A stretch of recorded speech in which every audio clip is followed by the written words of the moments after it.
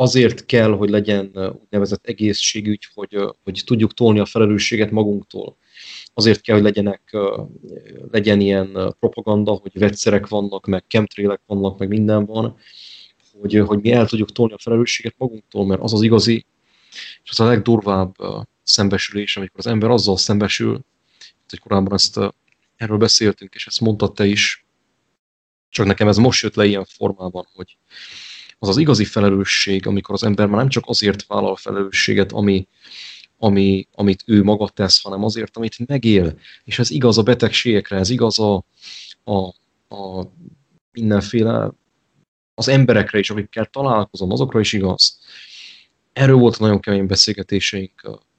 Nagyon durva dolgok ezek. Tehát az egészségügy arról szól tulajdonképpen, hogy azért kell vírus, azért kell megnevezni, hogy mi miatt van a vírus, mi miatt van egyáltalán betegség, meg minden, meg halál.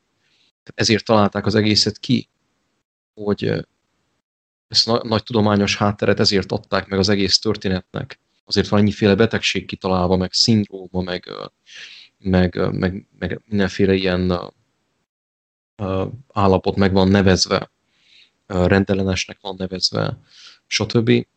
Mert ezáltal egy irtózatosan jó lehetőséget kapunk arra, hogy a felelősséget eltoljuk. Érted? Mert ha azt kéne mondanom, hogy én azért vagyok beteg, mert egy nyomorult vagyok, az életem nyomorult hazugságban élek, akkor az nem adna egy ilyen kiváló lehetőséget arra, hogy eltoljam a felelősséget, nem igaz, de hogyha ha lehet fogni a dízel koromra, meg a cigarettára, meg a sugárzásra, meg a Covid-ra, akkor ez egy kitűnő lehetőséget ad nekem arra, hogy teljes mértékben elutasítsam a betegségemnek a valódi okának a feltárását. Nekem ez jött az elmúlt napokban, hogy ez valami elképesztő. És a másik meg az,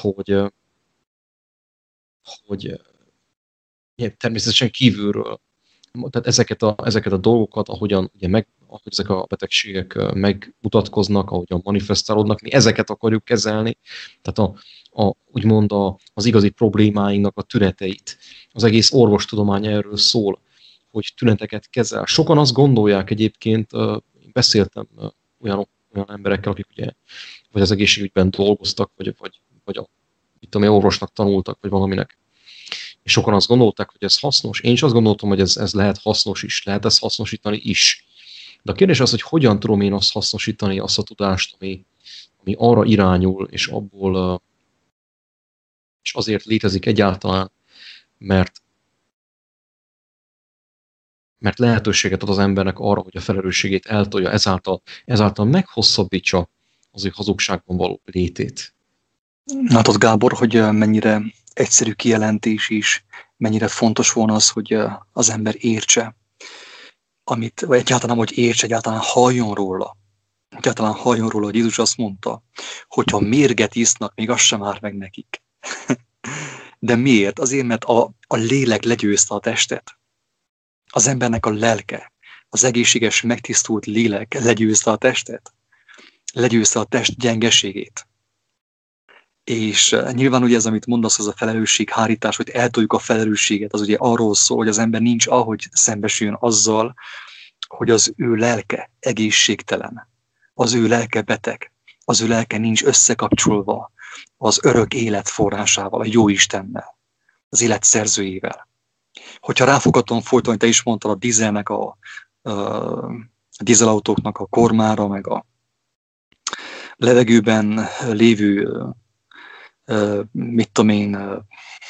nitrogén mennyiségre, vagy széndioxid, meg szénmonoxid mennyiségre, akkor mikor fog eljönni az alkalom, az a momentum, amikor azt mondom, hogy az igazság az, hogy én azért vagyok beteg, azért vannak nekem fizikai tüneteim, mert a lelkem beteg. A lelkemnek nincsen öröme. A lelkem nincs összekapcsolva az igazi forrással, az élet forrásával. Tehát pontosan mondod, Gábor, ez egy ilyen felelősségtaszítás, toljuk a felelősséget folyton magunk előtt 10-20 méterrel, és folyton megkeressük a hibásokat, ugye. És ez a hibás keresés, meg a felelősséghárítás, ez már ilyen drasztikus méreteket öltött, mert régebb voltak tényleg ilyen kézzel fogható dolgok, tehát hogyha valaki a sósavat ráöntötte a kezére, akkor na, az egyértelmű volt, az nem volt jó hatással az ő kezére. Vagy ha valaki a kalapáccsal az ujjára ütött, akkor tudták, hogy nagy az ujjuk attól fáj, hogy a kalapáccsal az ujjukra ütöttek. De az, hogy már ilyen fantomokra, ilyen levegőben röpködő, képzelt vírusokra, meg démonokra fogjuk a betegségünk okát, ez már a reménytelenségnek a küszöbét sorolja szerintem. Tehát itt már nem tudom, hogy... Igen, tehát ez valami eszméletlen. Egyébként, amit az előző videóban, felvételben, amit az a hölgy Kinga elmondott, hogy Angliában azt mondták nekik, hogy nézzenek úgy, tehát mint ápolók és orvosok és mindenki, aki az egészségügyben dolgozik, tehát nézzenek úgy egymásra, mintha mindenki covidos lenne, nézzenek úgy a betegekre is, mintha mindenki covidos lenne, és úgy kezeljenek mindent olyan elővigyázatossággal, és azért viseljék a maszkot, és azért adassák be az oltást. Most egyébként az egész Angliában az egész lakosságnak ezt hajtogatják. És pont arról beszéltünk, hogy ez az egész történet, ez abban válik nevetségessé, hogy amikor egy hazugságnak a húrját már annyira próbáljuk túlfeszíteni, hogy már nagyon feszítjük, akkor a végén elpattan, végén a hazugság beleharap a saját farkába. És végén megtörténik az, hogy ha belegondolunk ebbe az állításba, tehát hogy kezeljünk mindenkit, tehát azért viseljünk maszkot, és azért adassuk be az oltást, mert hogy kezeljünk mindenkit úgy, mintha covidos lenne, mi önmagunkat is, még ha egészségesek is vagyunk.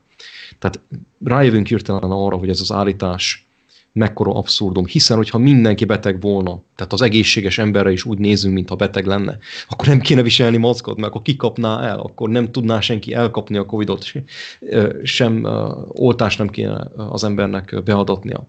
Tehát ebbe senki nem gondol bele. Tehát az durva, hogy ez a logikai csavar, vagy hát ellenmondás, ez már nem tűnik föl senkinek.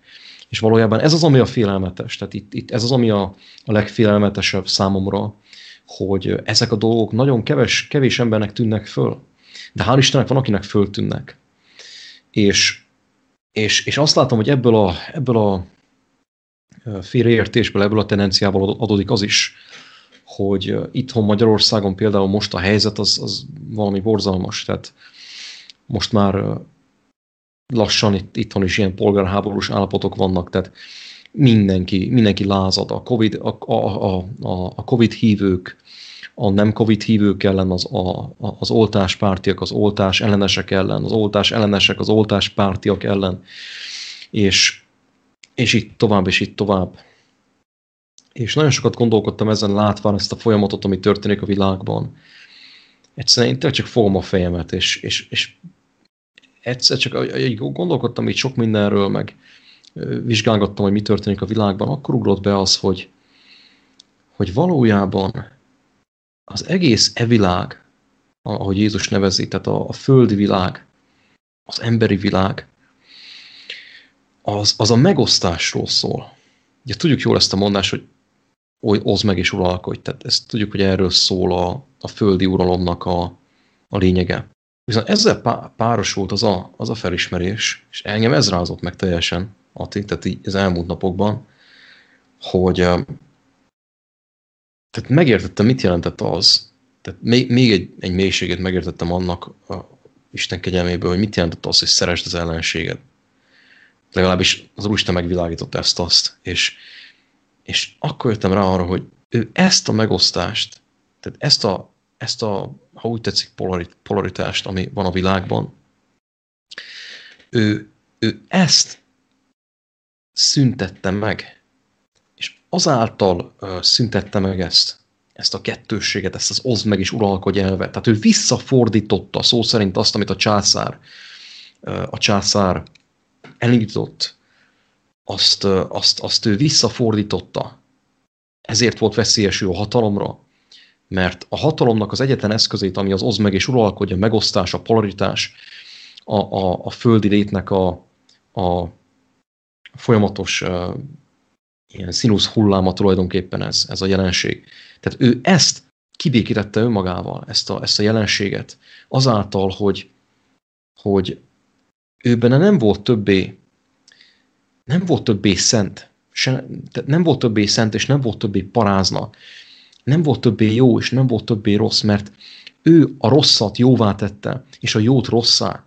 Tehát ő azt tette, ő azt mondta, Jánosban azt mondja Jézus, hogy azért jöttem a földre, hogy a vakoknak megadjam a szemük látását, és azokat, akik látnak, azoktól elvegyem a látásukat, azokat vakokká tegyem.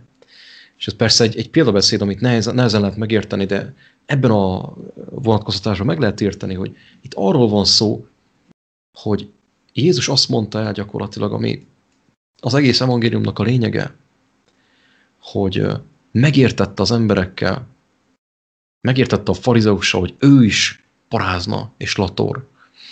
És megértette a latorral, hogy ő is pap, ő is szent, ő is Istennek az elhívottja. És ezáltal feloldotta az ellentéteket szeretetben. Tehát ez történt meg akkor is, amikor azt mondja, hogy szeresd az ellenséged, és pontosan azért tud ez megtörténni, ez a fajta jelenség, ami most itt Magyarországon is van, meg szerintem mindenhol, tehát ez mindenki lázad mindenki ellen. Pontosan azért tud megtörténni, mert pont ennek az ellentetje történik a világban. Tehát megtagadtuk az evangéliumot. Nincsen már gyülekezet, nincsen már olyan kereszténység, ami ezt hirdetné, amit Jézus tanított, ennek a lényegét, ennek a jelentőségét. Tehát senki nem mondja ezt el, senki nem magyarázza ezt el, nem engedi az Isten lelkét, hogy megnyilvánuljon rajta keresztül, és elmagyarázza ezeket a dolgokat a mi nyelvünkön, a mai problémáinknak a nyelvén. Ezáltal nem tud megtörténni a megváltás legtöbb esetben az emberekben, és ezért tud ez megtörténni. Amíg beszéltél, jött nekem nagyon fontos gondolat, Gábor, így azon tűnődtem, hogy még ez a szerencsétlen, meg nyomorúságos szituáció is számunkra, akiknek az Úristen ajándékban megadta látást, számunkra még ez is Isten dicsőségét tükrözi.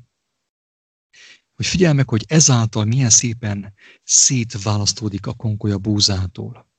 Hogy milyen nagy szükségünk van arra, hogy az történjen a világban, ami mostan történik, annak érdekében, hogy az, ami szent, az, ami szép, az, ami dicsőséges és tökéletes, megmutatkozzon. Mert épp ezáltal mutatkozik meg, Gábor, mert figyelj meg, hogy igazából, ha jól belegondolunk, addig, amíg nem volt Covid, nem volt nekünk olyan túl sok okunk arra, hogy elgondolkozzunk az élet dolgain. Isten és ember dolgain. Vagyis hát úgy néha úgy hobbi szinten elgondolkodtunk egy-két sör mellett. De most az emberiség tényleg rá van kényszerülve arra, hogy elgondolkozzon. És azáltal, hogy elgondolkodik, valósággal maga a Covid betaszítja az embereket Isten kegyelmébe. Tényleg ezt kell mondjam. Én örülnék erőst annak, hogyha mindenki az igazság éhség és az igazság szomjúság által vonzódna Istenhez. De viszont az teljesen biztos, hogy a Covid az embereket gondolkodásra készteti, fohászkodásra készteti, és én már több emberrel beszélgettem, aki valósággal hálás a Covidért. Sőt, jó magam is az vagyok, vagy rossz magam. Én is az vagyok. Mert látom azt, hogy az emberek hogy kezdtek keresni, mennyire intenzíven éhezik, és szomjazzák az igazságot. Mert az, amiben voltak mostanig, az megmutatta az igazi arcát. Nyilvánvalóvá vált számukra, hogy ők miben éltek mostanig, és mifelé tartottak mostanig. A Covid nélkül, Gábor, ez nem vált volna nyilvánvalóvá. Ennyire egyértelműen. Istenem, mekkora dolgokat mondtál, Ati, azt a mindenit. Igen, ez a gondolat jött. Figyelj, ez a gondolat jött nekem pont. Tegnap este volt ez az állapotom. Pont ez a gondolat jött, amit most elmondtál. Egyszerűen, figyelj, ez az evangélium. Na ez az, érted? Figyelj, az a kép jött elém tegnap előtt, hogy ez az egész bűnbeesés annak idején, amikor megtörtént. Tudjuk, hogy Isten csak jót teremtett, tudjuk, hogy Isten nem teremtett rosszat, ezt tudjuk jól. Tudjuk azt is, hogy a rosszat mi tettük szükségessé, de hogyan? És itt jön képbe ez maga az evangélium, hogy figyelj, hogy az a kép jött, Ati, képformájába jött ez, hogy amikor az ember elfordult Istentől, elfordult a világosságtól, tehát eltávolodott tőle, inkább úgy mondom, el is fordult tőle, mindegy. Amikor az ember elfordult a világosságtól, az Istentől, akkor utána elvesztette a látását, és nem látta már, hogy hol van ő. Nem látta már, hogy hol van ő.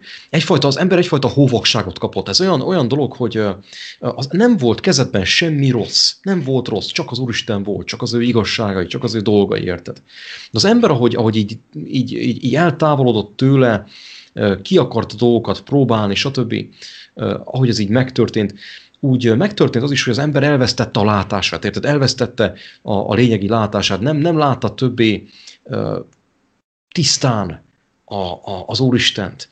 Tehát a hóvaksághoz azért hasonlítom ezt, mert az is olyan, hogy a hóvakság is arról szól, hogy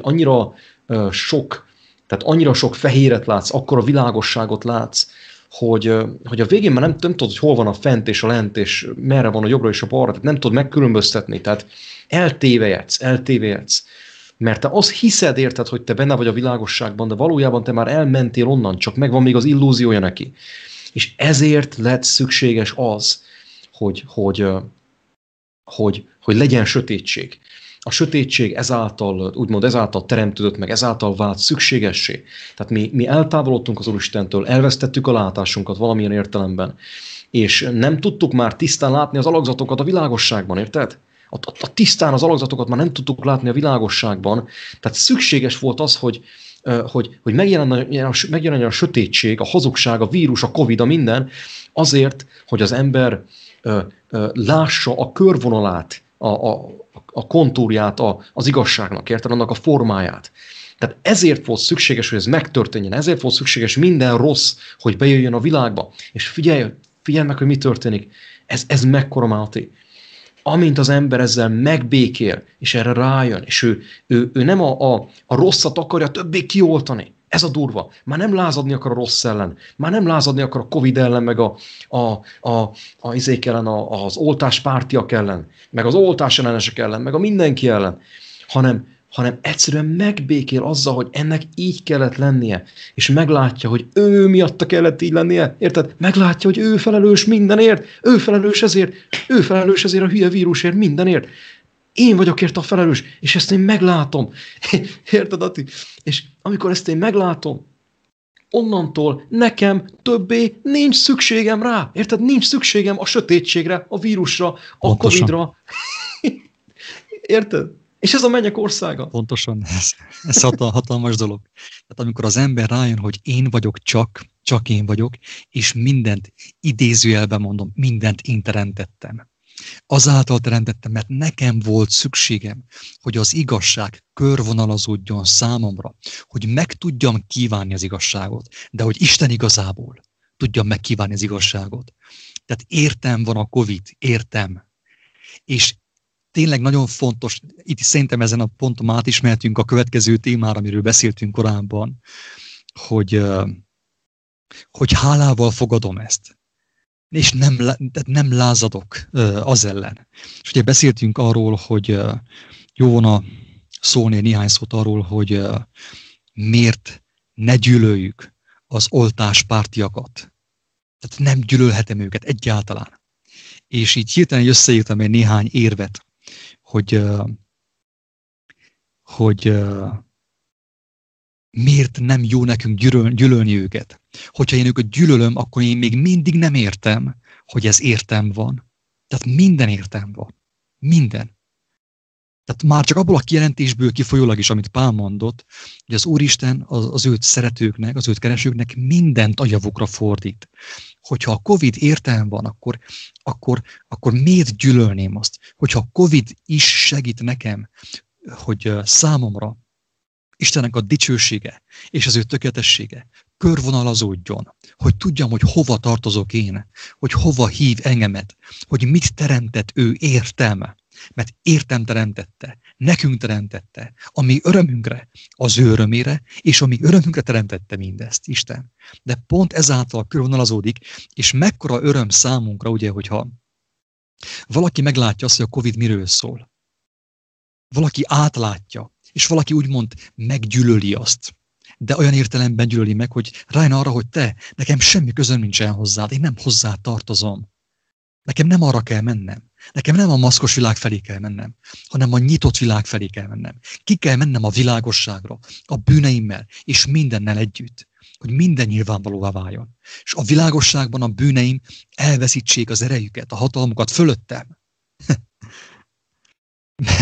Milyen nagy dolog ez? Igen. Eszméletlen dolgok ezek, hallod? Tehát csak is figyelj, tehát ez hihetetlen. Tehát Krisztus a polaritást, a sötétség és a világosság folyamatos váltakozását, amit mi életnek nevezünk.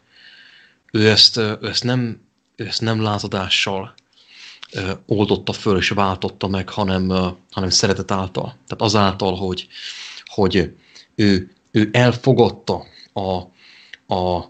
a szentet szennek, a szentségtelen szentségtelennek, a szentet szemnek, a kurvát kurvának, és a latort latornak, és a covidot covidnak, érted? Tehát ő elfogadta, megértette, és pontosan azáltal, hogy ő, tehát ahogy mondja Isten, hogy a napját felhozza a jókra és a gonoszokra egyaránt, ő is ugyanezt tette, érted? Ugyanezt tette.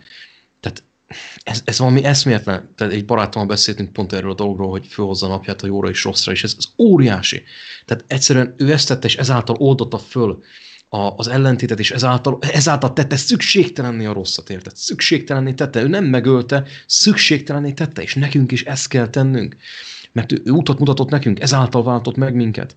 Ez a megváltás. Nem az, hogy meghalt, és akkor, mint az atombombának a lökés hulláma, ilyen mágikus lökés hullám, hogy végigment a földön, és pum, mindenki meg lett váltva, és akkor mindenki így hátraesett, mint a Benny Hinshaw a székében, érted? Hanem arról szólt az egész, hogy ő megmutatta nekünk az utat. És pontosan ez az út, ez volt az út, hogy ő szükségtelenné tette. Gábor, hogy épp pontosan ezt akartam én is kiemelni, hogy szükségtelenítette a betegséget. Szükségtelenítette a hazugságot, az őrültséget. És hogyha az ember ezt megérti, hogyha ezt mi Isten igazából megértjük, hogy úgy tudunk megszabadulni úgy a Covid-tól, meg minden más nyomorúságtól, és őrültségtől, és hazugságtól, meg féligasságtól, meg istentelenségtől, hogy ráébredünk, vagyis hogy szükségtelenné válik számunkra.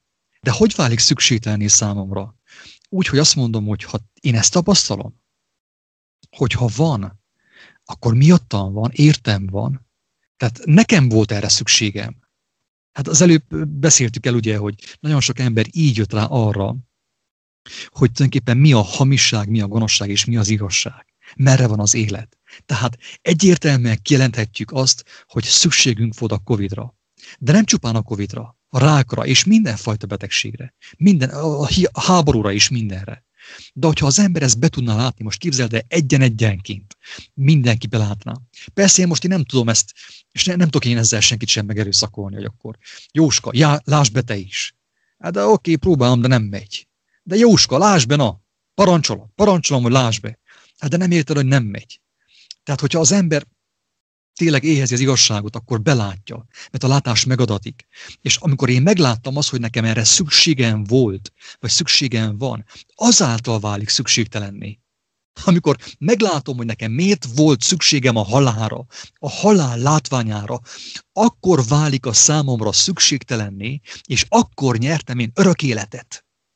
Amikor a halált nem vádolom a halált, hanem azt mondom, hogy én voltam az, aki téged megteremtettelek. A rothadály szagát megteremtett. Én voltam az. És amikor ezt belátom, és megbékélek azzal, nekem erre szükségem volt, mert ez a kép megmutatta számomra, a halál látványa is megmutatta számomra, hogy merre van az élet, pont az ellenkező irányba. Na azáltal vált számomra a halál szükségtelenné. És már nem harcolok a halállal, hanem azt mondom, hogy Istenem, bocsáss meg nekem, hogy én a halált megteremtettem. A halálnak a látványát megteremtettem, hogy lássam, hogy mi az, ami nem kell, mi az, ami nem élet. Mi az, ami távol van a mindenható Istentől. Ezek hatalmas dolgok, Gábor. Én nem tudom, hogy így szavakkal mennyire lehet ezt átadni valakinek. Én tényleg, hogyha valaki ezt majd hallani fogja, ezt a beszélgetést, vagy hallja, én tényleg azt kívánom teljes szívemből, hogy vágyakozzon arra, hogy ő maga kérje megértést. Nyugodtan mondd azt, hogy amit ez a kendős csávó mond, ez bolondság. Nyugodtan mondja ezt bárki. De vágyjon az igazság megértésére és megismerésére, hogy ő kapja jelentést. Mert nem tudom, hogy Gábor, neked ez mennyire érződik, hogy amiről itt szó van, oké, mi ezt elbeszélgetjük, de ezt szavak szintjén nem lehet átadni. Nem tudom, de ezt így érzed-e, hogy ezt szavak szintjén ezt lehetetlen átadni bárkinek is. Ha valaki érti, az át tudja adni szavakkal, de csak azért, mert a kép az meg van jelenítve már neki a fejében. Az Úristen vagy megjeleníti a képet, vagy nem. Hát bizonságot teszünk arról. Bizonságot teszünk arról, hogy mi ezt tapasztaltuk, ezt láttuk, de az biztos, hogy valakinek, hogy a tantusz lehessen, az ahhoz több kell, mint az a szó, amit mi elmondhatunk erről. És te akkor nekem jött egy néhány gondolat, Gábor, nyugodtan szóljál bele bármikor. Azért, hogy miért nem tehát miért ne gyűlöljük miért nem szabad, vagy nem, hogy szabad, ez is őrültség, hülyeség. Miért nincs értelme annak, hogy gyűlöljük az oltáspártiakat? Eszembe jut az első pontban, hogy Jézus, amikor ő mindent látott, mindent, és látta az összes gonoszságunkat, az összes hazugságunkat, akkor ő nem kevékedett. Nem kevékedett. Nem mondta azt, hogy idióta barmok, hülye birkák. Nem mondta ezt ő. Úgy fogalmazza Pál, hogy nem kezelte zsákmánynak azt, tehát nem volt zsákmány számára az, hogy ő Istennel egyenlő volt. Tehát az ő istenségét, az ő tökéletességét, amit ő kapott a mindenható atyától, nem kezelte zsákmánynak. És nem úgy kezelte az ő tudományát, az ő bölcsességét, hogy valaki hülyén érezze magát mellette. És hogyha ő ezt így tette, akkor mi sem kezelhetjük zsákmánynak azt, hogy nem félünk. Mert figyelj meg, hogy mekkora kísértés számunkra az, Gábor, hogyha megéljük azt valamiképp, hogy mi már nem félünk, tegyük fel. Hogyha igaz ez egyáltalán ránk nézve. Akkor abban a helyben jön egy ilyen kísértés belülről, hogy ezt kezeljük zsákmánynak. Gábor, te még félsz? Fú, gyenge vagy, én már rég nem félek. Ugye? Amikor az ember zsákmánynak kezeli azt a kincset, amit ő ajándékba kapott. Én akkor tapasztaltam először személyesen, amikor életemben először elkezdtem valamilyen tudást fölszedni, idézőjeles tudást fölszedni az összesküvés elméletekről és egyebekről, ami az embernek azt az illúziót adja, hogy ez egy ilyen beavatott tudás, egy ilyen nagyon csak a nagyon-nagyon tudálékosak tudhatják ezeket a dolgokat, és akkor az embernek jön ezzel egyfajta kevésség is, és így van. Ez az, ami megtörténik, hogy zsákmányként kezdje az ember kezelni mindezt. Eszméletlen, mekkora átverésbe vagyunk benne. Ezáltal én is benne voltam ugyanúgy. Így van. És figyelj meg, hogy Pál nem hiába mondta azt, hogy vigyázzunk, mert az ismeret felfúvalkodottá tesz. Mert az, hogy látjuk azt, hogy a média hazudik, és nem hiszünk a médiának, ez igaz. Tehát én hittem a médiának, én is, mint mindenki más. Az életemnek egy bizonyos részében hittem a médiának úgy, mint a Szentírásban. Legtöbb ember. De utána, amikor már nem kezdtem hinni a médiának, tényleg azt hittem, hogy én vagyok valaki. Hülye birkák, ők még hisznek a tévében. Hát de várjál. Én az, hogy átláthatom, hogy a média hazudik, a főáramú média hazudik, ez nem az én érdemem. Én látást megkaptam ajándékba. Hát akkor azt semmiképpen nem kezeltem zsákmánynak. Sem azt, hogy nem félek, sem azt, hogy nem hiszek a médiának. Mert azáltal, hogy én zsákmánynak kezeltem azt, amit ugye ajándékba kaptam, ugye tolvajá váltam, nem? Tolvajá váltam én is. Hiába, hogy látom az igazságot, de tolvaj vagyok. Úgymond a sátán szellemiség van bennem. Még mindig le akarom választani az igazságot, még mindig ki akarom sajátítani, el akarom venni az egészből, érted? Még mindig erre törekszem. Tehát tehát az egészség az azért egészség, mert mert eljutok oda, hogy nem akarom én már abból kiszedni a részeket, nem akarom elsajátítani, nem akarom fölszabdolni, megosztani, stb. Hanem pontosan azért egész, mert meghagyom azt egésznek. Meg érintetlenül hagyom, úgymond. Ezek is jöttek az elmúlt héten még. Mindegy, mellékes. Tehát egyáltalán nem lehetünk még büszkék sem arra, hogy nem hiszünk a médiának. Tehát egyáltalán. Sőt, hogy igazából a legnagyobb alázattal kéne folyamatosan beszéljünk erről, hogyha nem hiszünk a médiának. Hogy még a médiában dolgozókat sem volna szabad megsértsem én. Nincs nekem jogom megsérteni senkit sem. Aki be van csapva és teljesen jó szándékkal, jó hiszeműen megosztja a híreket, a főáramú híreket. Hogy a vakcina mikor jön, meg az oltás, vagy a Covid mennyire veszélyes. Mert nagyon sok ember ezt teljesen jó hiszeműen teszi. Ki vagyok én, hogy megsértsem őket?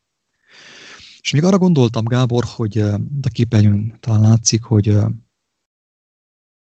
tehát én azt hiszem, hogy talán mindkettőnk nevében mondhatom azt, hogy nem vagyunk oltáspártiak. Az oltást sem ellenezzük oly módon, hogy akkor most harcolunk az oltás ellen, mert az is nonsens, de oltáspártiak nem vagyunk.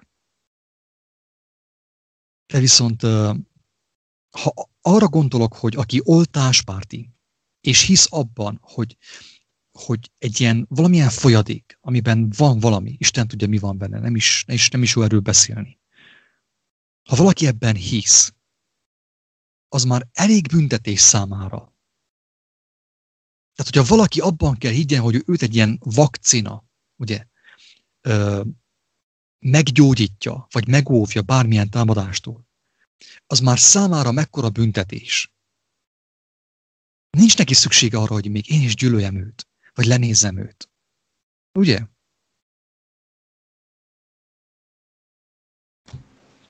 Nagyon kemény. Igen.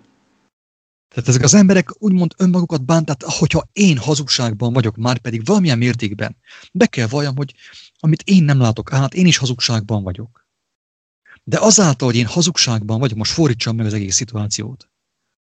Azáltal, hogy én hazugságban vagyok, hát én büntetem magamat. Gábor, te nem kell engemet lenézzél. Hát elég nagy büntetés számomra az, hogy én hazugságban vagyok, és ragaszkodok hozzá. Ragaszkodok a vírushoz. És sokan azt gondolják, erre most sokan azt mondanák nyilván, hogy azért fontos, hogy az ember lázadjon, az ember ellenálljon, ellenezze az oltást, stb. Mert azzal meg tudja állítani a folyamatot, azzal elősegíti azt, hogy tehát azzal, hogyha a tömegek lázadnak, azzal elősegítik azt a folyamatot, hogy ez az egész megforduljon. Nem segítik elő azt a folyamatot, hogy ez az egész megforduljon, ez egy hazugság. Én tudom, hogy nagyon sokan ezt gondolják. Tudom, hogy itthon Magyarországon is sokan ezt mondogatják, ezt gondolják. Mindenki valamilyen szinten meg van kísértve ezzel a gondolkodással. Tehát amikor az ember azt látja, hogy van ellenállás, van lázadás az ellen, az új világrend ellen, ami az egész világot látszólag szeretné leuralni, akkor sokszor az emberben megszólal az, hogy hát ez tök jó.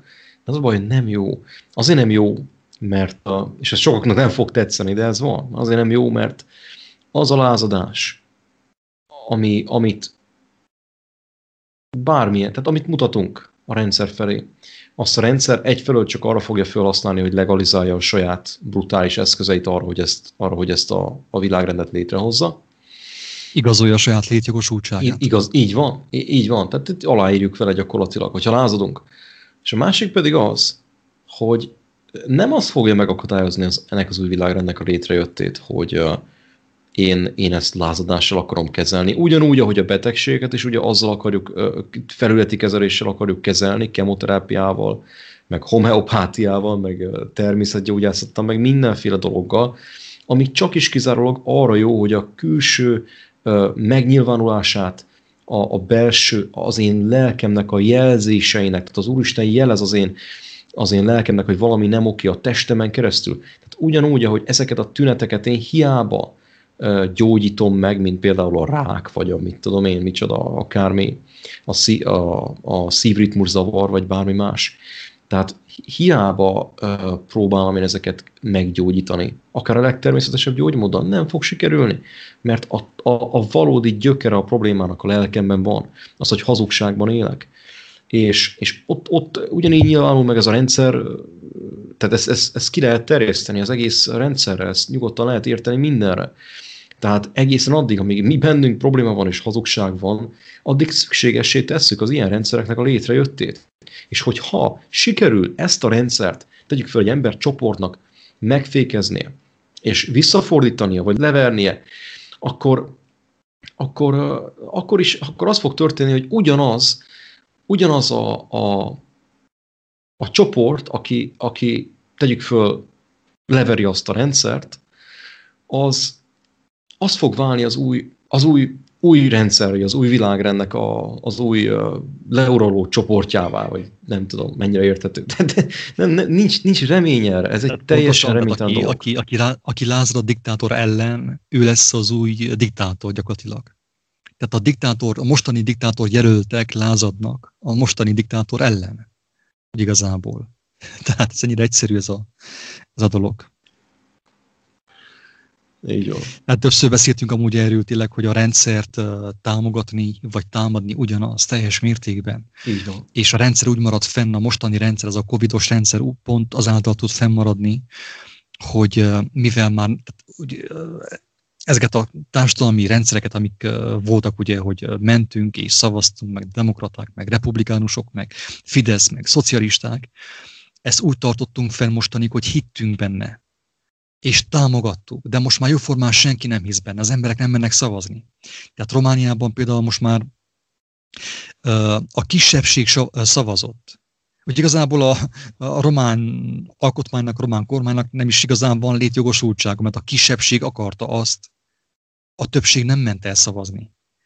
És mivel tudja a rendszer, hogy már támogatásokból ő nem nyerhet erőt, meg szavazatokat, mit csinál? Megtámadtatja magát. De a támadás ugyanaz. Ez előbb mondtad, Gábor, hogy azáltal, hogy megtámadtatja magát, azáltal szerez magának létjogosultságot. Ez egy tökéletes példa erre most Hollandia. Tehát ugye tudtam azon, hogy Hollandiában most vannak ilyen óriási nagy zavargások, mert ugye elkezdték a lezárásokat, és bevezették a lezárásokat, ami eddig nem volt, vagy nem ilyen formában volt, és ugye az történt, hogy tehát azzal, hogy bevezették a kisebb-nagyobb korlátozásokat Hollandiában is, azzal együtt gondolom, hogy megszervezték, hogy legyenek ilyen lázadások is ez ellen. Ugyanaz a rendszer megszervezte, hogy legyenek renitensek, akik ez ellen lázadást szítanak. És ugye ezáltal, hogy vannak renitensek, akik ez ellen lázadást szítanak, és szétverik a várost, meg földgyújtanak dolgokat, meg nem, ezáltal ugye hát hirtelen ugye igazolva van az is, hogy bevessük a titkos, vagy bevessük a rohamrendőrséget, meg a titkos rendőrséget, meg a mindenféle rendőrséget, meg a katonasságot, meg mindent. És itt van. Ott van az orrunk előtt, így történik. Sőt, megerősítsük azt, tehát szükség van arra, hogy azt megerősítsük, mert ugye hát egyértelmű, hát látjátok, hogy milyen zavargások vannak. Hát a ti érdeketek az, hogy megerősítsük a rohamrendőrséget, meg ugye a biztonságot, pontosan.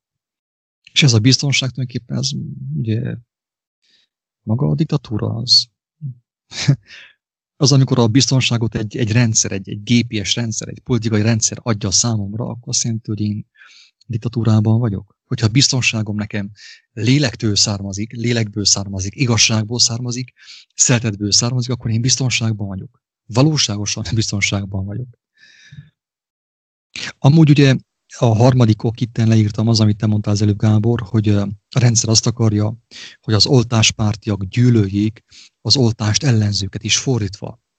Tehát, hogyha valaki azt gondolja, hogy azáltal, hogy gyűlöli az oltáspártiakat, ő intelligensebb, vagy a közelebb van az igazsághoz, vagy ahogy mondják ugye a New Age-ben, hogy az aranykorhoz közelebb van. Nem, hazugság, kedves hallgatók, hazugság.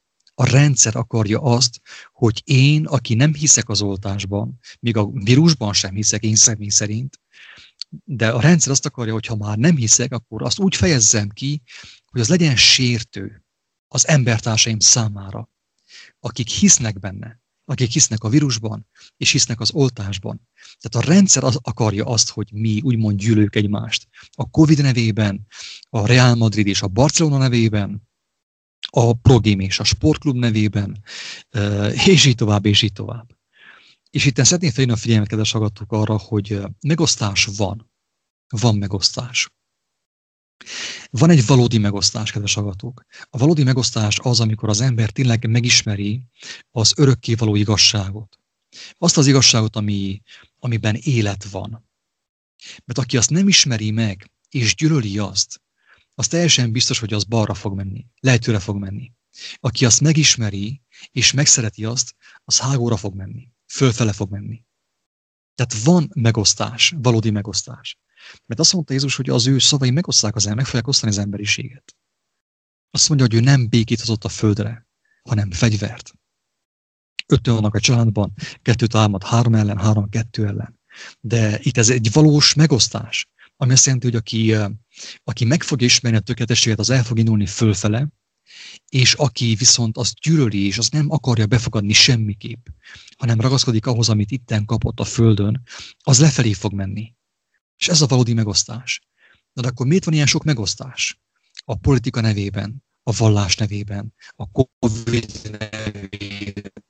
Azért, kedves hallgatók, ahogy én megéltem Isten kegyelméből, hogy az emberek ne is jussanak el a valódi megosztásponthoz. A valódi útkereszteződéshez el se jussál. Ez a lényeg a megosztásoknak. Az ilyen himi-humi megosztásoknak, ami van ugye a média által, a vallások által, a politika által, és most már ugye az egészségügy által is. Tényleg milyen dolog, Gábor? Figyelj, még mostanig úgy általában, hogyha az emberek, hogyha meg voltak osztva, Indiában én azt láttam, Kasmírban, hogy a muzulmánok gyűlölték a hindukat, a hinduk a muzulmánokat. És többnyire a megosztás mindig a politika meg a vallás mentén volt. Lehet, hogy van más is, amire most éppen nem gondoltam. De ilyen, hogy az egészség mentén legyen a megosztás, ilyen nem volt. Ez teljesen újszerű szerintem, nem? Ez az azt mutatja, hogy egy nagyon-nagyon durva szinten vagyunk, tehát ezt meg lehet csinálni. Még van egy pont, amit én ide kiírtam magamnak a jegyzetben, és pedig az, hogy bár még több pont van, nem csak egy. Az, hogy senki sem igazult meg azáltal, hogy lenézték, vagy gyűlölték őt. Egyszerű érv, amit szerintem bárki megérthet. Most gondolj arra, hogy mit tudom, hogy te beteg voltál, és kaptál, vagy óra estél is, mit tudom én, eltörted a könyökedet.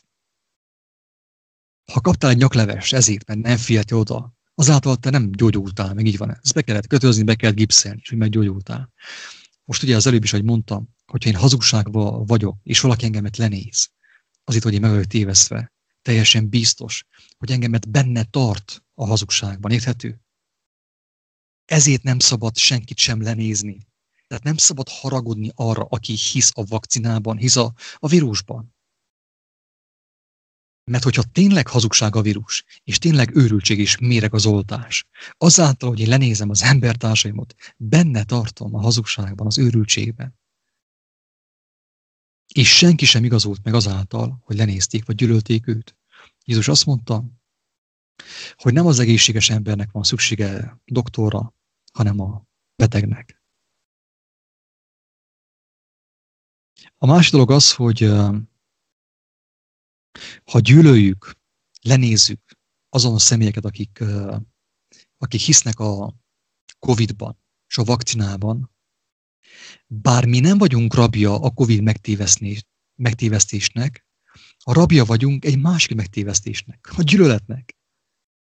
Érthető? Tehát milyen durva az, hogy milyen kifinomult csapdák vannak. Oké, én nem vagyok rabja a Covid megtévesztésnek.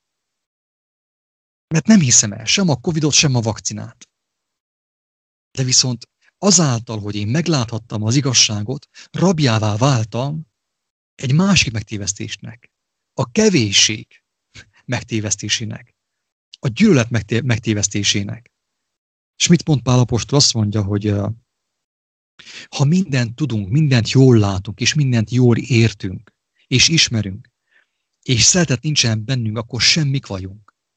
Tehát én nem érek semmit sem azzal, hogy átláttam azt a megtévesztést, ami a Covid körül van, és a vakcina körül van. Nekem ez nem ér semmit, ha nincsen bennem szeretet és empátia azon embertársaimmal szemben, akiket becsaptak, és akiknek, tegyük fel már családtagjaik meghaltak konkrétan a vírus propaganda miatt, a vírus fertőzés miatt.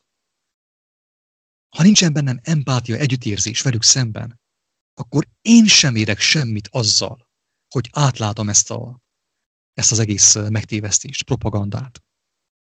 Egy pont volt, amit ide kiírtam a jegyzett füzetembe.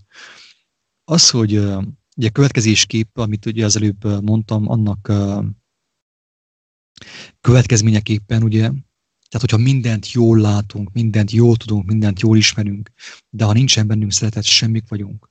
A bölcsesség, a tisztánlátás szeretet nélkül semmit sem ér. Sőt, úgy igazából teher. Nem kell nekem bölcsesség. Azt kéne mondjam, hogy Istenem, ami bölcsességem van, vedd el tőlem. Mintsem, hogy felfúvalkodjak, kevé legyek, gyűlöljem embertársaimat, megvessem őket, azért, mert ők nem látják azt, amit én látok. Inkább nekem sem kell a bölcsesség. Mert inkább legyek olyan butácska, amíg még élek, de legyen bennem szeretet, legyen bennem önfeláldozás, legyen bennem szolgálatkészség és empátia. Tehát egy kicsivel kevesebb ész, mint amennyi szeretet van bennem. Vagy ez így kéne történjen szerintem, mert másképp nincs értelme. Nincs értelme semminek. Sem a bölcsességnek, sem a tisztánlátásnak, sem a józanságnak, sem az okosságnak. És pontosan itt jön be az, amit mondtál, Gábor, hogy Jézus ugye ezt a két oldalt kibékítette egymással, valamelyest. Azáltal, hogy elmondta, hogy ti, akik mindent jól láttok és tudtok, és az írásokat ismertek, semmit nem ér. Semmit nem ér. Ti, akik nyomorultak vagytok, szegények vagytok és éheztek, meg fogjátok látni Isten országát. Mekkora kontraszt. Tehát rávilágít arra, hogy nem ér semmit az a tudás, a lexikális tudás, az, hogy én ráébredtem, ráismertem Istennek a művére, az ő intelligens, az ő bölcsességére ráismertem. Nem ér semmit, nem fogom meglátni Isten országát. Mert ami a legfontosabb, a szeretet, az empátia, az együttérzés, az önfeláldozás, a szolgálatkészség. Ezt figyelmen kívül hagytam. Nem ér semmit, semmi. Pont azt mondtad el egyébként, amit én is el akartam mondani, hogy a bölcsesség és a tisztánlátás szeretet nélkül semmit nem ér. Az érdekes, hogy minden emberi konfliktusban, tehát amikor létrejön egy emberi konfliktus, legyen az egyének között, vagy embertömegek között, népcsoportok között, teljesen mindegy. Amikor létrejön egy emberi konfliktus, az mindig azt akarja, és mindig azt fedi valójában, hogy mind a két fél azt gondolja, hogy ő jót cselekszik. Tehát minden emberi konfliktus, minden gonoszság, minden háború, minden abból származik, hogy az ember azt gondolja, hogy ő jót tesz, és megbünteti a gonoszt azáltal, hogy gyűlöli azt. Tehát pont erről beszélgettünk tegnap, hogy hogyan lehet az, tehát pont egy film kapcsán, a Megkínozva Krisztusért című film kapcsán jött egy kérdés, hogy hogyan lehet az, hogy azok az emberek, akik ott kínoztak, ők ezt végig tudták csinálni. Hogyan tudták az ártatlan, beteg, szerencsétlen, legyengült embereket kínozni? Nőket, gyerekeket, férfiakat egyaránt. És az egyszerű válasz az, hogy azt gondolták, hogy ők ezáltal jót tesznek. Mert ők megbüntetik a sátánokat, a renétenseket, a közveszélyeseket, a társadalom ellenségeit, a kommunizmus ellenségeit, a haladásnak a hátráltatóit, az emberiségnek az ellenségeit tulajdonképpen. Ők ezt gondolták. Ezért ez mindenre feljogosította őket, nem? Tehát ott már akkor lehet gyereket is ölni, akkor már lehet mindjárt kínozni embereket, meg megerőszakolni, meg minden. Tehát ha jó érdekében csináljuk, hát nem, akkor mindjárt lehet. Tehát az egész emberi komédia, aminek talán most látjuk az egyik legnevetségesebb pontját a történelem során, már tényleg ezt kell mondanom, persze siralmas, de független ettől nevetséges, hogy ez mind megtörténhet. Tehát már nevetséges, inkább azt mondom, ezen a szinten. Tehát az a durva, hogy ez is azért történhet meg, mert mi még továbbra is így gondolkodunk. Mi még továbbra is azt gondoljuk, hogy a rosszat meg kell szüntetni. A jót föl kell magasztalni, és a rosszat meg kell szüntetni. És nem akarjuk ezt az egészet teljességében látni, egészében látni, hogy azért van szükség az éjszakára, hogy tudjam a nappalt értékelni, a nappalnak a szépségét. Azért van szükségem rabságra, hogy tudjam a szabadságnak a szépségét értékelni. Azért van szükségem betegségre, hogy tudjam az egészségnek a teljességét értékelni, stb. Hát egészen addig, amíg ezt nem tudjuk így látni, és legfőképpen, és ez a lényeg az egészben, tehát egészen addig, amíg nem látom azt, hogy azért van szükség az oltás pártiakra, hogy ezáltal hogy megtörténjen ez az egész oltás mizéria, meg minden, hogy ezáltal én megláthassam a mennyek országát. Tehát ha nem tudok ezzel az igazságban való szeretettel nézni azokra az emberekre, akkor teljesen biztos, hogy elvesztem. Teljesen biztos, hogy elvesztem. El vagyok veszve, végem van. Most megáshatom a síromat mindjárt. Nincs értelme tovább élni. Ha ezt nem tudom meglátni, és ezt én úgy mondom el egyébként, így mellesleg, ezt már csak így zárójelben, hogy én körülbelül 1 évvel ezelőtt még abban a tudatban voltam, és az a gondolat jött nekem folyamatosan, és meg voltam győződve arról, hogy ez így jó. És persze akkoriban ezt én így értettem meg, és nekem ez volt akkoriban a megváltásnak a lényege tulajdonképpen, hogy a jót, azt, amit én jónak gondolok, azt védelmezem, és azt, amit én rossznak gondolok, azt megbüntetem, és gyűlölöm, és minden. De valójában pontosan ez a sátán, ez a sátáni megosztottság. Mert Isten azt mondja Jézus, legyetek tökéletesek, amint a ti mennyei atyátok is tökéletes. Azt mondja, ő az ő napját felhozza jókra és gonoszokra egyaránt. És esőt ad az igazságosra és az igazságtalanra egyaránt. És ez azt mondja, legyetek ti is olyanok, legyetek tökéletesek, mint a ti mennyei atyátok, és ha ti tökéletesekké váltok, ezt már ugye nem rakta hozzá ebben a formában, hanem más helyeken mondja el, de egyértelműen ez a jelentése, hogy ha ti tökéletesekké váltok, akkor ott nem lesz többé szükség rosszra. Nehogy azt higgyétek, ott nem lesz többé szükség a két pólusra. Ez a Földön van csak így. Ez olyan, mint a váltó áram. Tehát a két pólus ugye van az akkumulátornak, vagy a valamilyen áramforrásnak ugye van a két pólusa, és a kettő között ugye folyamatosan rezegnek az elektronok. Ugye az a váltóáram, azt hiszem, ugye sima, igen, a normál egyenáramnál meg ugye folynak a két pólus között. De a lényeg az, hogy a kettő pólus közötti feszültség az így folyamatosan így az alapján, tehát amiatt folyik az elektromosság. Tehát a Földön, ez egy ilyen példázat arra, hogy a Földön minden így történik. Most így belegondoltam ebbe. Minden váltakozik, tehát folyamatosan váltakozik a sötétség és a világosság, a pozitív és a negatív pólus, a betegség és az egészség, a háború és a béke, és minden, és ezáltal tud fönnmaradni ez, amit mi életnek nevezünk, és egészen addig, amíg nekem és neked erre van szükségünk. Amíg erre a játszmára van szükségünk mindannyiunknak. Mert amikor mi megbékéltünk, amikor már tudunk szeretni jót és rosszat egyaránt, Covid hívőt és nem Covid hívőt egyaránt, és politikust és nem politikus egyaránt, tehát el tudjuk fogadni, emberként tudunk ránézni, nem csak emberként, önmagunkként tudunk ránézni, önmagunkként tudunk rájuk nézni, akkor meg fog történni az, hogy kibocsátást nyerünk innen, ebből a világból, ebből a komédiából tényleg. Tehát ez az egésznek a kulcsa, erről beszélt Jézus, ez annyira durva ez. Csak ez tényleg csak a lélek tudja kijelenteni, ezeket szavak szintjén nem lehet. Egyszerűen nem lehet.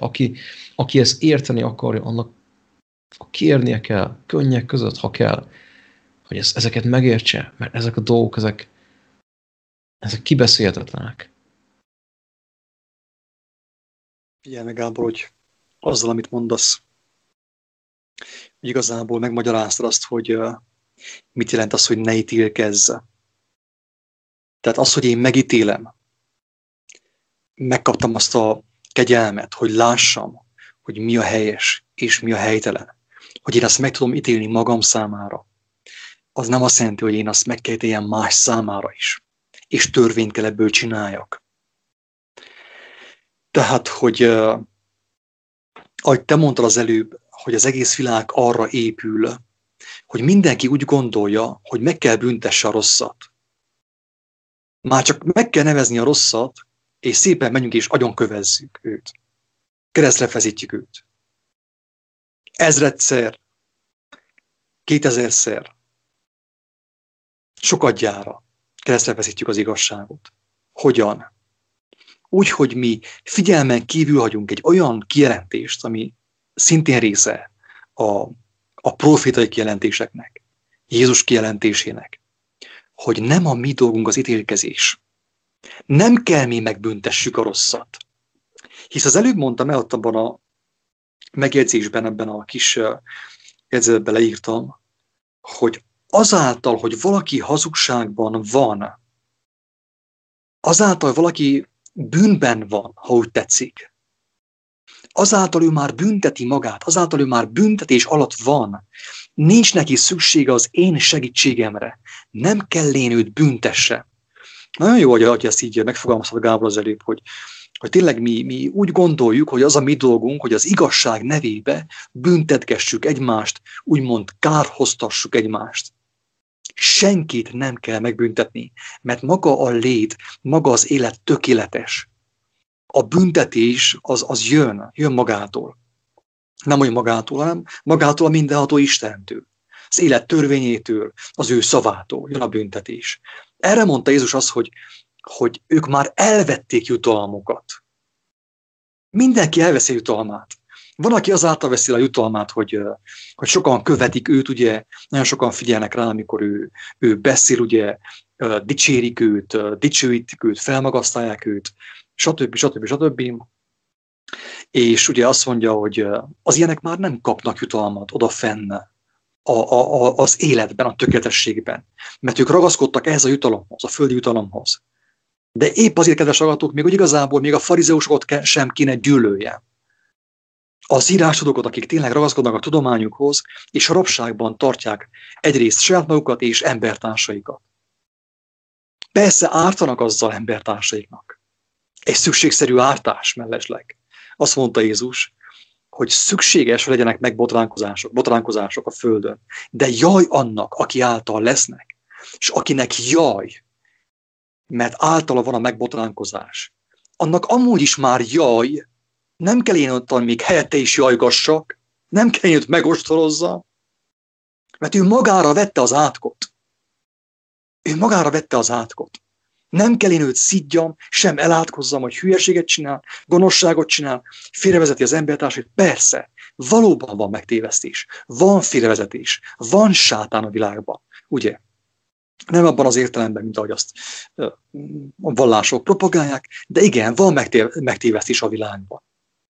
De az, aki ezt gyakorolja, annak az embernek fennáll a veszély arra, hogy beleragad ebbe a szellemiségbe, ebbe az üzemmódba, hogy ő folyton úgymond megtéveszt embereket. Vagy kárhoztat embereket. De ezt kell valahogy felfogjuk, hogy nem kell őt megbüntessük, mert ő már magára vette a büntetést. Már rajta van az átok. Már rajta van az átok. Nem kell őt elátkozzam, nem kell őt kigúnyoljam, semmit nem kell csináljak. Úgyhogy én vagyok az, aki nagyon sok bűnt elkövettem. Nagyon sokat tévedtem. Sokat vétkeztem.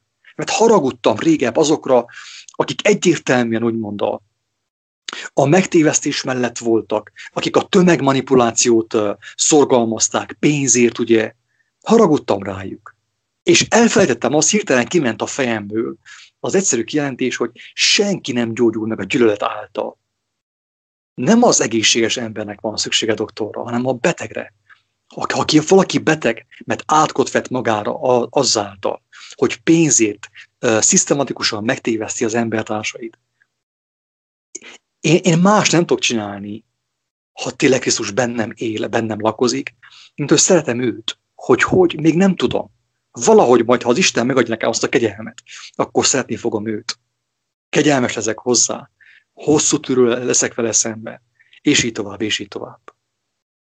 Tehát nem kell mi megbüntessünk senkit, mert az is már el van végezve. A büntetés is elvégezhetett, kedves hallgatók. Mert mindenki, ahogy Jézus mondta, a saját döntései és saját cselekedetei szerint lesz megítélve az utolsó napon. Nincs szükséges senkinek sem arra, hogy besegítsünk az ő büntetésébe. Ennyi. Egyszerűen. Gábor, hogy ezt így elmével felfogtuk, és figyelj meg, hogy olyan, mintha értenénk. Oké, mi értjük ezt aggyal, de vajon kézzel tudjuk-e mi ezt érteni? Kézzel, meg lábbal, meg szívvel, meg szájjal, meg mindennel. Önfeláldozásra tudom-e ezt érteni, Gábor? Hát egyre van az jön, hogy most fog jönni az a periódus, amikor ezt tettve és cselekedetben is meg lehet mutatni. Most a háztetők mindenhonnét, tényleg, mindenhonnét. Így van. Interneten, YouTube-on, Facebookon, kézzel, lábbal, szívvel, szájjal, csövestől érted, csövestől. Mert mi az, amit elveszíthetünk, Gábor? Semmit nem veszíthetünk mi. De tőlem semmit nem vehetnek el, amit amúgy is nem veszítek el, amire amúgy sincsen szükségem. Csak azt tudják tőlem elvenni, amire nincsen szükségem, hát Isten fizesse meg nekik, hogy elveszik azt, amire nincsen szükségem. Azt tudják elvenni tőlem, amit én magam kapartam össze, amit az Úristen ad nekem, azt nem tudom elveszíteni az adóról. Nem tudom elveszíteni. Pontosan. Ennyire egyszerű ez. Ennyire egyszerű. Ó, Istenem, annyira kívánom ilyenkor, hogy az Úristen megadja, hogy ezt szó szerint úgy tudjam ezt élni, mint Krisztus. Úgy. Tehát nem jobban, de nem is kevésbé jó, hanem úgy, mint ő. Hogy odaadok mindent, mert ahogy te az előbb mondtad, hogy csak azt tudják tőlem elvenni, amit a világtól kaptam. Amit Istentől kaptam, azt nem tudják elvenni. Ennyi. Így van. Amit én kiveszek az egészből, azt elvehetik tőlem, igen. Elvehetik tőlem. De azt, amit én megkapok, amit ő ad nekem, azt nem tudja senki elvenni tőlem. És ő nem veszi vissza. Azt, amit ő ad, ő nem veszi vissza. Sokszor mondjuk ezt is, hogy amit Isten adott, azt vissza is veheti, és igen, jó az ezt mondta, de Jézus nem ezt mondta, érted? Jézus az azt mondta, hogy hagyjátok, hogy ő adjon meg mindent. És amit ő ad meg, az a kincsek a mennyben, ami elidegeníthetetlen tőletek, azt nem lehet elvenni. Nem ássa ki a tolvaj, sem a moly, sem a Covid nem emészti föl a testeteket, meg semmit, hanem amit ő ad nektek életet, azt nem lehet tőletek elvenni. Ez az evangélium, ez a lényeg. Csodálatos tényleg. Na jó van. Hát István ebben az állapotban halt meg, igen. Hogy nem tudtak semmit sem elvenni tőle. Hát ő alig várta, hát ő áldotta az ellenségeit. Azért, mert az ellenségei áttaszították őt a tökéletességbe. Érted? A Covid betaszítja az embereket a tökéletességbe. Már azokat, akik keresik azt és vágyakoznak arra. Valósággal a Covid betaszít a mennyek országába. Kész. Ezért mondta, hogy áld az ellenséget. Ez kész. Ezért mondta, hogy áld az ellenséget. Ez hihetetlen, most mondta. Elképesztő. Fú, igen. Hát ez az egész evangélium a Covid által tud a szemünk előtt megvalósulni. Hát ne áldjuk a Covidot, meg a mindenféle nehézséget, ami az életünkben van ezek után.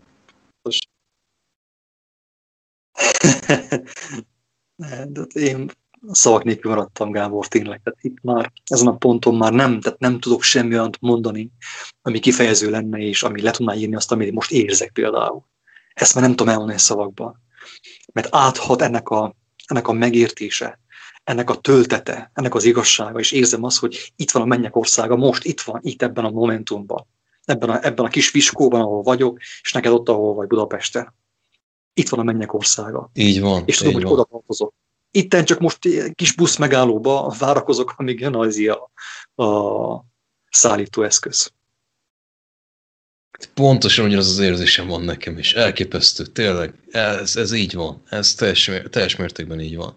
Tehát egyszerűen érzed azt, hogy közel van az a pont, ahol már vége ennek az egész hóbelebansznak, és nincs szükséged arra, hogy itt legyél. Persze úgy mondom, hogy tudom, hogy rengeteg megpróbáltatáson kell még keresztül menni mindannyiunknak, de tudom, az ember érzi ezt. És én is ugyanezt éreztem. Figyelj, az elmúlt 2 hetünk az erről szólt. Tehát ez hihetetlen. És ugyanaz, figyelj, most ezt már úgy mondom, hogy tehát amit így megéltünk annak idején, emlékszem, amikor Levikével összejöttünk, tehát az a mennyek ország, amikor leszakad, érted, és azt élt meg. Hihetetlen. Ez milyen csodálatos, micsoda ajándék volt az a 1 hét. Leültünk hétfőn, vagy nem tudom mikor felálltunk, érted, vasárnap. Hát az ott a mennyek országa volt, és ez az, amit az Úristen megad. Itt is, Magyarországon is, nekünk is, mindannyiunknak. És az hihetetlen az ő nagysága. És az, hogy mennyire boldogok vagyunk mi, és ti, és mindannyian, hogy ő ezt felhasználja. Csodálatos, hogy minket felhasznál. Élvezem, hogy egy őszinte bizonyságnak milyen ereje van. Ez a Kinga, hogy olyan gyermetek módon elmondta, könnyek között elmondta, hogy ő mit élt meg, és mit látott meg Isten kegyelméből. Fú, mekkora erő van benne. Azt a minden. Isten. Igazi élni, hallgatni egymást, hallgatni azokat, akik ezen, nem is tudom, hogy ki az, nem találkoztam vele. Most néhányat írogattunk, ennyi. De ennyi. Olyan, mintha ismerném 1000 éve. És igen, úgy örvend neki, mint hogyha a kis húgom volna, vagy a növérem volna, vagy a testvérem volna, vagy a anyám volna. Pontosan, úgy pontosan. És itt van a mennyek országa. Azt mondja, a mennyek országa ti köztetek van. Hát hol van? Hát itt van, mert ott, ahol 2 vagy 3 összegyűlünk, az ő nevében, az igazságban, a szóban, az élet szavában, ott van a mennyek országa, itt, ebben a momentumban. Ez kész. Így van.